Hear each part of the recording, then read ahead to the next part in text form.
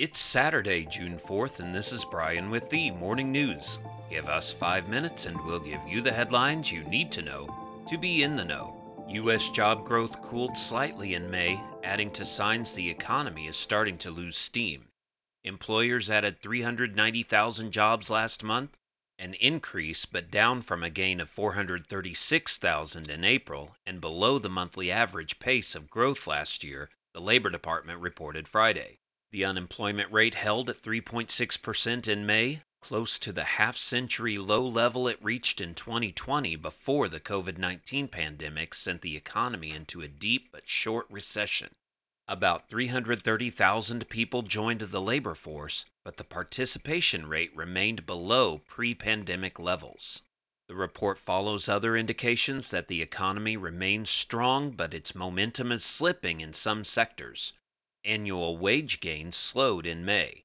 Existing home sales were down 5.9% in April from the previous year. Consumer spending in April grew at its slowest pace this year, and a measure of output in the service sector rose more slowly in May than in April. Around the world, Kyiv said on Saturday Moscow had reinforced its troops around Severodonetsk and attempted to cut off Ukraine's access to the industrial city, the focus of a Russian offensive to take the eastern Donbas region. Serhiy Gaidai, governor of Luhansk province, said Russian forces were blowing up bridges across the Seversky Donets River to prevent Ukraine bringing in military reinforcements and delivering aid to civilians in Severodonetsk. Since being driven back from the capital Kyiv, Russia has launched a massive assault in Luhansk and Donetsk, two provinces that make up the eastern Donbas region. For both sides, the fighting in the east in recent weeks has been one of the deadliest phases of the war, with Ukraine saying it is losing 60 to 100 soldiers every day. Ukraine's military said on Saturday Russia had used artillery to conduct assault operations in Severodonetsk, where Russian forces retreated and Ukrainian troops are holding position inside the city around 90 miles from the Russian border. Back in the U.S., a tropical storm forming in the Gulf of Mexico is expected to bring heavy rain to central and southern Florida throughout the weekend as it crosses the state's peninsula.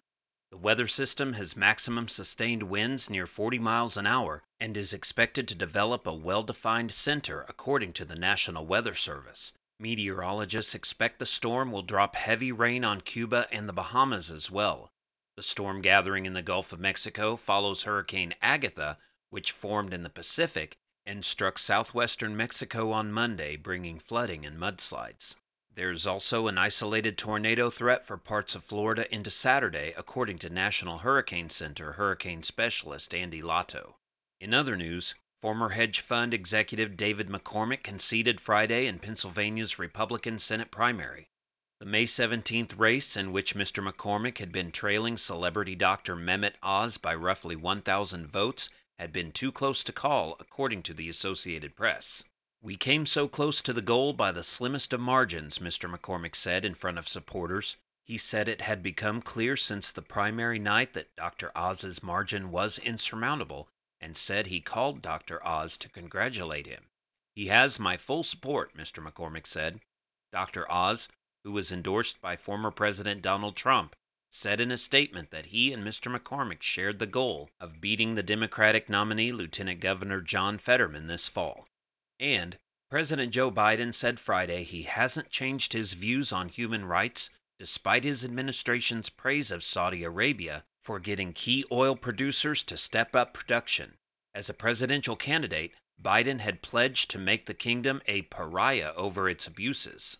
Biden said he wasn't sure whether he was going to Saudi Arabia and has no direct plans at the moment to visit the kingdom. He acknowledged he expects to meet with the leaders of Israel and some Arab countries, including Saudi Arabia, at some point. The comments come as the White House has sounded more definitive about the trip.